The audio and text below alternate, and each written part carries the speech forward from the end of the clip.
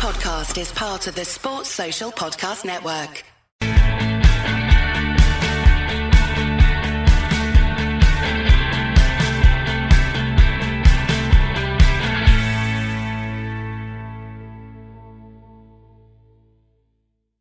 Hello and welcome to another episode of the Stretty Cast. I'm delighted to be joined by Pete Molyneux today to discuss some news from the BBC. They ran a poll this week asking who was the greatest British manager of all time, and Sir Alex Ferguson, no surprise there, with a resounding victory of 40% of the votes. But there's more to read behind this as well, with Sir Matt Busby picking up just 1%, the same amount as Kenny Dalglish. And I can imagine you're all scratching your heads at that. Petey, what do you think of that? Oh, I was surprised that Sir Matt didn't get more than that.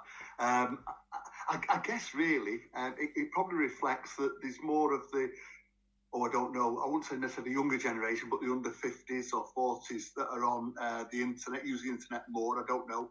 And therefore, they won't remember Busby. Also, just with the passing of time, Busby retired in 69, came back for a bit and went again in 71. Well, that's 50 years ago. So just with the passage of time, people are not forgetting Busby because the history's all there and the statues there and everything. But it's just not anything like current. Like, who remembers Herbie Chapman? He set Huddersfield off on 3 consecutive league championships in the 20s. He only stayed for 2 of them and then made Arsenal into the best team in England. But very few people remember him now, Dale. So I think it's just with the passage of time, you know. People forgot Cole Porter when the Beatles came along. Absolutely. Looking at the polls, the results. So Ferguson comes in first with 40%. Bob Paisley second, 14%. Jock Stein came in third with 12%, and Brian Clough with 10%. There was a big short list of people with options, and many of them just got 1% in store. But Ferguson with 40%, no one can argue with that, surely. No, I wouldn't have thought so. I think you can look back on great managers and say they created a very special moment. So Alf Ramsey in 66, you know, not just that moment, but did one very, very special thing. Ranieri with Leicester 50 years later in 2016. But really, I think if you've got to look at any best of category, you've got to look at longevity and what they won. And Fergie ticks both those boxes, big style. Just, it's off topic, but you touched on it. I think it's important at the moment. A lot of people underestimate, especially on social media, talking about the younger people on there at the moment that might have seen Ryan Giggs. But a lot of people dismiss how good he was of a player because he didn't win the individual awards that people put against him, like Ballon d'Ors or Player of the Years in Premier Leagues. But like, that longevity is massive in that Ryan Giggs argument as well, and fittingly under the umbrella of Sir Alex Ferguson as well. Yeah, definitely. I mean, sometimes you've got to look closely at these things. I am surprised by the Giggs thing even more because that is quite recent history, isn't it? And all those titles he won and all those games he played for Manchester United, a team that were dominating English, European and sometimes world football. It's sad that now you start talking about people not exactly disrespecting Giggs, but almost like he's fading away. One factor might be, Dale, that you've had Ronaldo and Messi, who now pick up these awards. They've been the best 2 footballers on the planet by far. They've probably overshadowed almost everybody else, and particularly not just with those titles they've won with the various, Ronaldo with his various clubs and Messi with Barcelona, but they've picked up the Ballon d'Or, which in itself has become a bigger thing over the last 20 years, you know. So maybe that's a factor as regards Giggsy. But even Giggsy is a class act. Class act always was, always will be, and I've seen some class acts, Dale, you know. Of course, but even on that, and you mentioned Giggs, and perhaps time nearly passed some time, people that have been absolutely, you know, blessed to have seen Ronaldo and Messi both at the same time at the very best. But do you think the same thing could happen Ferguson? You know, his career almost spanned 4 decades, from the humble beginnings of St Mirren It's hard to imagine anyone getting close to what he done, but do you think over time people might not appreciate it as much? Maybe 30, 40 years time when the new young crop of fans are coming through and there's someone else that they grew up that was the best manager. Yeah, definitely. I think you summed it up perfectly there. Probably two aspects to it. One is that I think with the passage of time, so much gets forgotten in life. History, pop music, politics, whatever. People forget because they've grown on and moved on. I mean, if you think about it, Dale, whatever year you were born, anything that happened after that, and certainly from when you could remember, you can relate to it. But if something happened a year before you were born, that might as well be 1066 because it wasn't in your, it's not in your reference. So events do fade with history. Hopefully, with TV, so much TV now and media coverage, perhaps it will never be forgotten what Ferguson did. For example, we don't forget Munich and what happened there. And that is respectfully and I think properly remembered. So hopefully Fergie will be remembered. But then the generations move on. People say there won't be another Fergie. Well, people thought there won't be another Sir Matt. So you just never know who's going to come along. But I think Fergie will be long in the memory for so many things, what he did. And also the edge he had to him. You know, an edge that Clough had, but Jock Stein didn't, Sir Matt didn't. And people remember those, the Keegan incident and many more, the Wenger war of words that went on for a decade, you know. So we're not going to forget that for a while. So we're all dead and buried. Well, a lot of people listening will recognise your name, Petey, as well. You wrote a book, but infamously you held the banner, the Tara Ferguson banner. I did, which seemed to be the right thing to do at the time, and then went on to make me look like the biggest fool in Christendom. But 3 years in to Alex Ferguson, as he was then, career at Old Trafford, things were looking pretty bleak, Dale, in the summer of the winter of '89. Just setting the scene briefly, in that Liverpool were winning everything. The Championship kept going west every year and had done for 2 decades. Sounds grim. We'd not been champions of England since 1967. So even in '89, that was 22 years. That was a long time. And so Fergie was the next in a long line of potentially good managers that seemed like he wasn't delivering, just like the other guys hadn't done in terms of the title. Some of the managers won cups. And the football was dreadful. Anyone that lived through it will know I'm not being dramatic when I say that. It was very boring football. I put it on a par with some of the games that under Mourinho and some of those under Van Gaal. The expansive, entertaining, daring-do football had gone between 88 and 89. Crowds were down to 34,000. When I held that banner up, Dale, against Palace in December 89, the crowd was like 33,000 and a few. 33,000 at Old Trafford, you know, that was 10 and 20,000 down on the previous 2 decades under Doherty and Atkinson. So goals we were scoring, I think we'd already scored about 40-odd goals in the league a season. Pretty black times. Our rivals were winning everything and we looked like we were going nowhere. So if that was happening now, I would do the same. What we didn't know, none of us knew, was as the Mamas and Papas once sang, the darkest hour is just before dawn. And I didn't know within 6 months the dawn was going to come with that FA Cup victory over Palace again. And my patience, if I could have just waited another 6 months, I wouldn't have looked so foolish, but I wouldn't have written a book and I might not be talking to you. Although it was never confirmed, do you think, had we'd lost the final against Forest, the axe would have fallen on Ferguson? The final or the third round? The third round. Yeah, definitely. I think if we'd have gone out of the cup, probably the third, fourth or fifth round in 1990, the pressure would have mounted from the fans. What I'd started, that was just me getting it off my chest because there was no social media. So all I could do was thinking of getting a bed sheet out and some black and white paint. But that wasn't to that wasn't to big me up. It was really just to get it off my chest because I was so cheesed off. But with so I that, think the fans would have made it difficult for Edwards and Charlton to stick with Fergie. Yeah. You see, in the league, Dale, we went from November to February of that winter, 15 games without a win. Yeah. We were heading into the bottom 2 or 3, even after that, even during that cup run. So it really was looking bleak. It was looking bad for Manchester United. So we just thought, okay, he did it in Scotland, but this guy spent a fortune as well, and it didn't seem to be manifesting itself on the pitch. Are there parallels to now under Ole Gunnar Solskjaer? There are parallels in the post-Ferguson period to the post-Busby period, in that we had to kiss a few frogs before we found our prince. Okay. The question is Ollie a frog?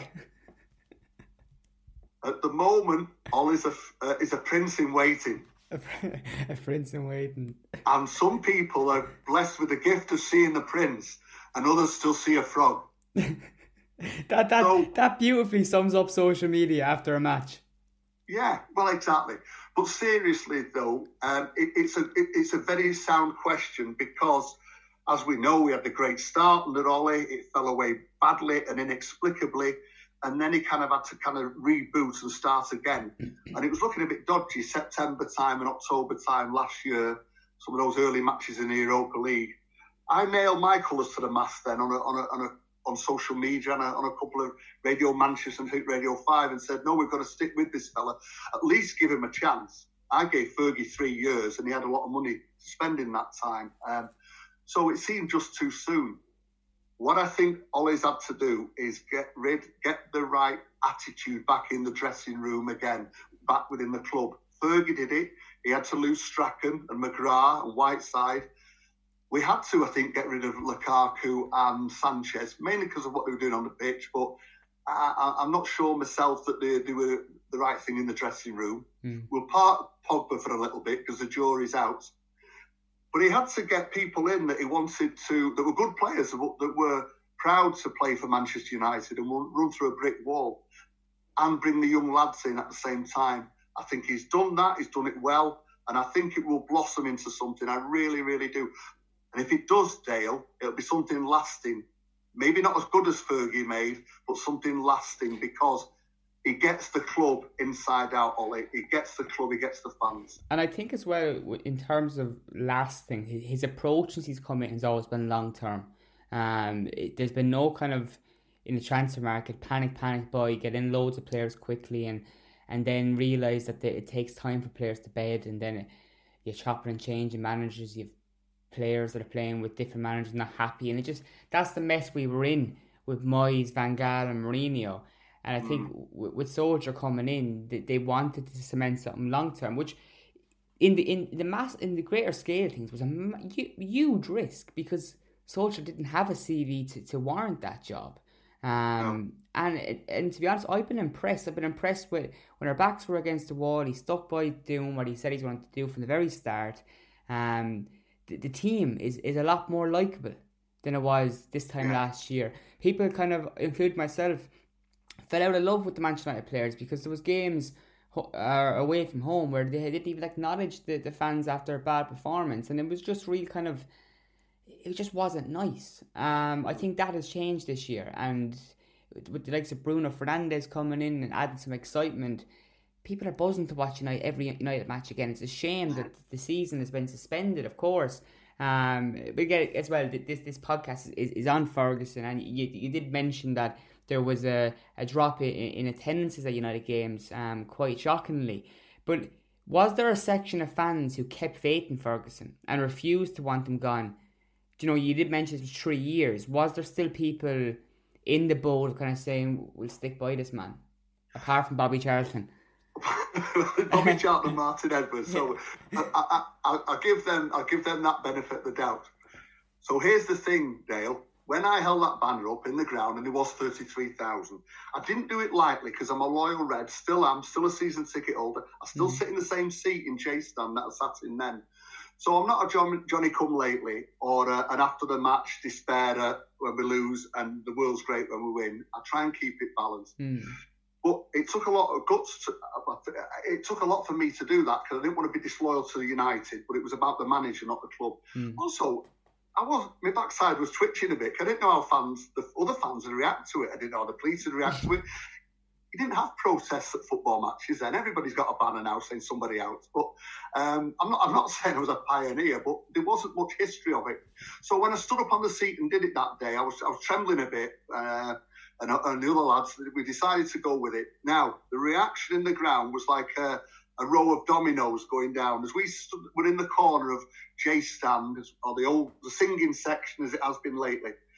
On both sides, along the United Road and to the left, the K Stand, and then round to the Stretford end, as fans saw what had done and could read it, or people passed on what it said, people rose up and clapped and applauded and cheered.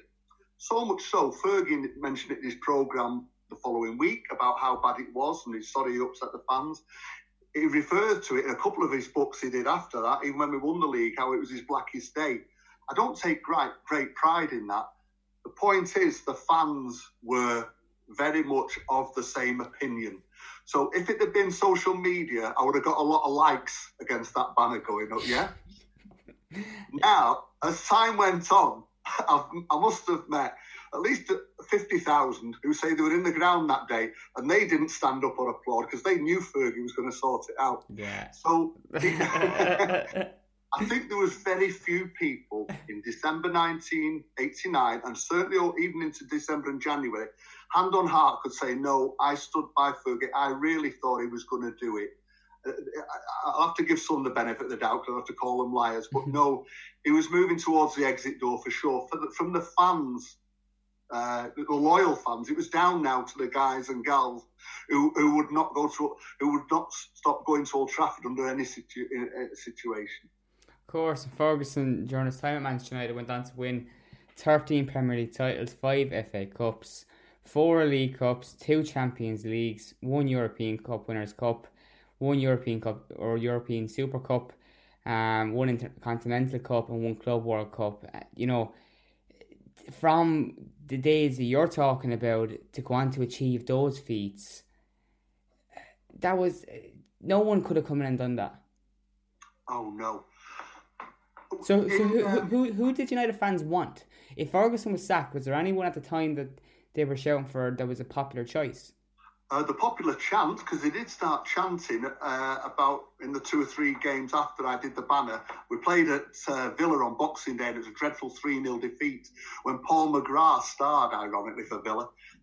Brian Robson's Red and White Army was the chant that went round from the United end that day.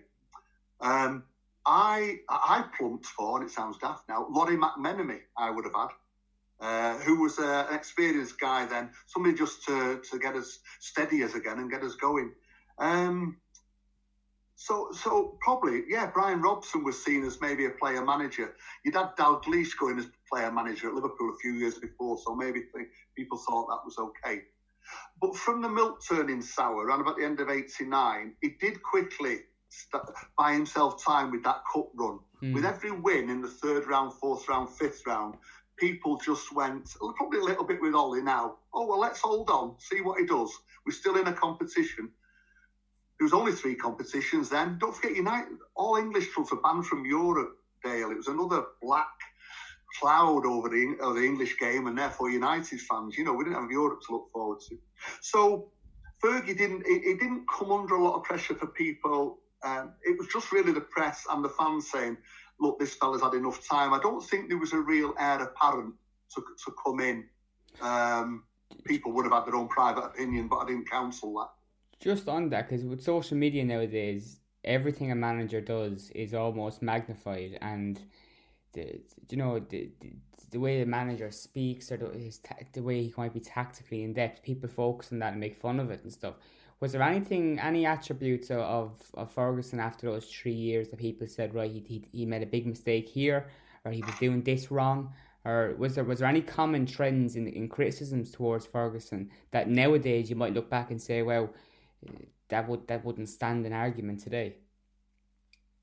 You mean during the bad time of around about 89? Yeah. It was getting slated for having sold. I mean, once your team's playing bad and everything, they blame the manager for many things, but certainly they say, well, you shouldn't have got rid of him, and you shouldn't have got rid of him, and you shouldn't have got rid of him. Then you either blame the manager or the chairman for not buying so and so and so and so and so and so. That happens now. You're right. It's the intensity of it now. You know, before you've got home for your tea from Old Trafford, there's a billion verdicts or whatever on social media. Then you had to wait for Match of the Day or the Pink to come out or the paper, or you sat with your mates in the pub.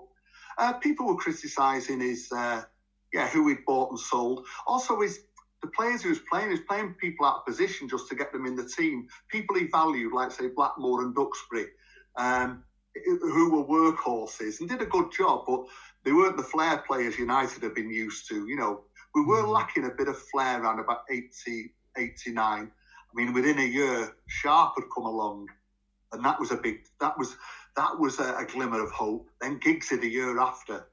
And then, of course, it did. And the guys that actually were playing in 89 against, when I held the banner up, that he bought that year, Pallister, Paul Ince, Phelan, Danny Wallace, started to come good in that second half of the season, Neil Webb. So actually his flowers started to bloom just after that darkest time of December 89, January 90. By the spring, we'd started to go up the league, and we're in the semi-final of the FA Cup. So it changed quickly in that sense from his darkest hour. It didn't drag on. It couldn't have dragged on. And I'm sure he learnt a lot from that. And when he won the Cup, Dale, I can always remember thinking, as he went off after the replay on the Thursday night of beating Palace 1-0 with a Lee Martin goal, I applauded him off, and I just privately thought to myself, because I'd hammered him a few months before, right, okay, good on you. Great, we'd won the Cup. So we were all joyous, the thousands that were at Wembley. Right, you've bought yourself a bit of time, Mr. Ferguson, I thought in my head. Let's see what you can do. And the football didn't improve greatly right away in 1991, but we got to the League Cup final. We won the Cup Winners' Cup. That came out of nowhere, a European trophy. We've not won a European trophy since '68. So there you go, 23 years, you know. I think massively with managers, and I think you see with even more recent managers at Manchester United, Louis van Gaal came in and mentioned 3 years. He mentioned 3 years, and he wasn't in the job a few weeks, but he mentioned this plan of 3 years. And when you come out with a statement like that, and it does buy you a bit of time at the start, but if you're not getting the results, the players in which you're trying to explain a message to, your philosophy, they'll start losing interest too, and they'll start getting results. And I think with Ferguson, you mentioned getting the cup finals and winning cups. After those few tough years, the timings are massive, because those winning teams went on to give key ingredients to future teams to keep that winning mentality. And Ferguson knew then when to chop and change players, and when players maybe were getting too big for their boots, and he had to get rid of them at the right time. I think that was his secret to his management, is knowing the timings, being precise and perfect with getting rid of players and bringing in players. Oh, definitely, Dale, definitely. And once you've won something, you buy yourself time, but you buy yourself control. Control of the dressing room as a manager, control when you go to the board, not necessarily controlling the board, but when you go in and say, I want so-and-so, if you've won nothing for 3 years, people are going to say, really? Well, you bought him and you bought him. A bit like they did with Mourinho in the end, with buying, he bought 2 or 3 centre-halves, and then they said no to buying Maguire at the time. And whilst that might look wrong in hindsight, the board had given him a lot of money to buy those players. But when you've won things, you go in and say, I like him. The board back you. And when it starts to work, Dale, then it rolls on itself. I always liken it to finding the recipe for Coca-Cola. I've never found the recipe for Coca-Cola. But once you've found that recipe, you've got to keep that recipe absolutely to a T. Fergie took a few years to find that Coca-Cola recipe, but once he found it, he kept it great for 20 years by letting go the players that he needed to or should go, and getting in the right ones. And it perpetuated a mentality, an attitude, a winning attitude, and it perpetuated the trophies. Right. And so the fans loved him. I went from being the doubting Thomas to an evangelist. Right, in comparison to Coca-Cola right now, we're Diet Coke or Coke Zero. We're the diluted version. Hopefully we get back to the full strength. But sure. Look, Pete, before we let you off, I really appreciate you coming on and giving me 20-25 minutes here today. How can people find your book? Oh, the book, which is called Tara, T-A space R-A, Fergie, Tara Fergie, because we say Tara in the north of England. On Amazon, just look Tara Fergie on Amazon. It's reasonably priced. I don't know how long it'll take to get it in the current climate, but have a look at the reviews first, guys and gals, because Reds have read it and they seem to like it, which is the main reason I bought it. It's called Tara Fergie. There's only the first and end of it referring to the banner.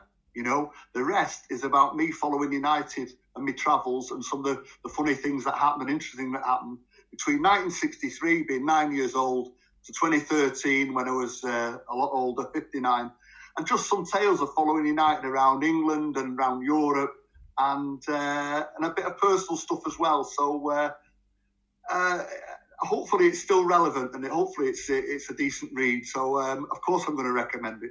I think books like that, you know, they're never going to go out of fashion. Considering the story in the background behind your book as well, as should always stay relevant. That's important though, to when people see the book. It's not a book slagging off United or anything like that. It's anything but. It's a great read and we recommend it too. So we'll have another podcast released again later on this week. Myself and Mike will discuss some topics on United, and hopefully we'll get Pete back on in a few weeks when there's another story breaking to discuss. And we might make that a feature with United fans on Twitter that we've become friendly with down the years since the blog has started, just to discuss and give people different voices and different opinions. So yeah, that's it. Pete, thanks a million for joining me. Oh, it's been a pleasure, Dale. And hopefully, first of all, they'll get this virus under control. That's the big thing. That's the main thing, obviously, for all of us. But then we'll all get back to our football, whoever we support. But mainly that we'll get back to Old Trafford and pick up where we left off with McTominay's late winner. Exactly. What a way. That was the last. Was that the last kick? It was almost. We played Linsk away. Yeah. Behind closed doors. That's but that right. was the last. That brought the curtain down pre-COVID. That was there you go. What a way to bring the curtain down, Dale. And people then can't wait to get back to Old Trafford, and all of a sudden you're being told for the foreseeable future it's not going to happen. I know. It's awful. It's probably even more awful for the fans 35 miles down the road from where I am in Manchester. But we won't get dragged into that. Pete, thanks a million. Look after yourself. It's been a pleasure. And you, Dale. Take care.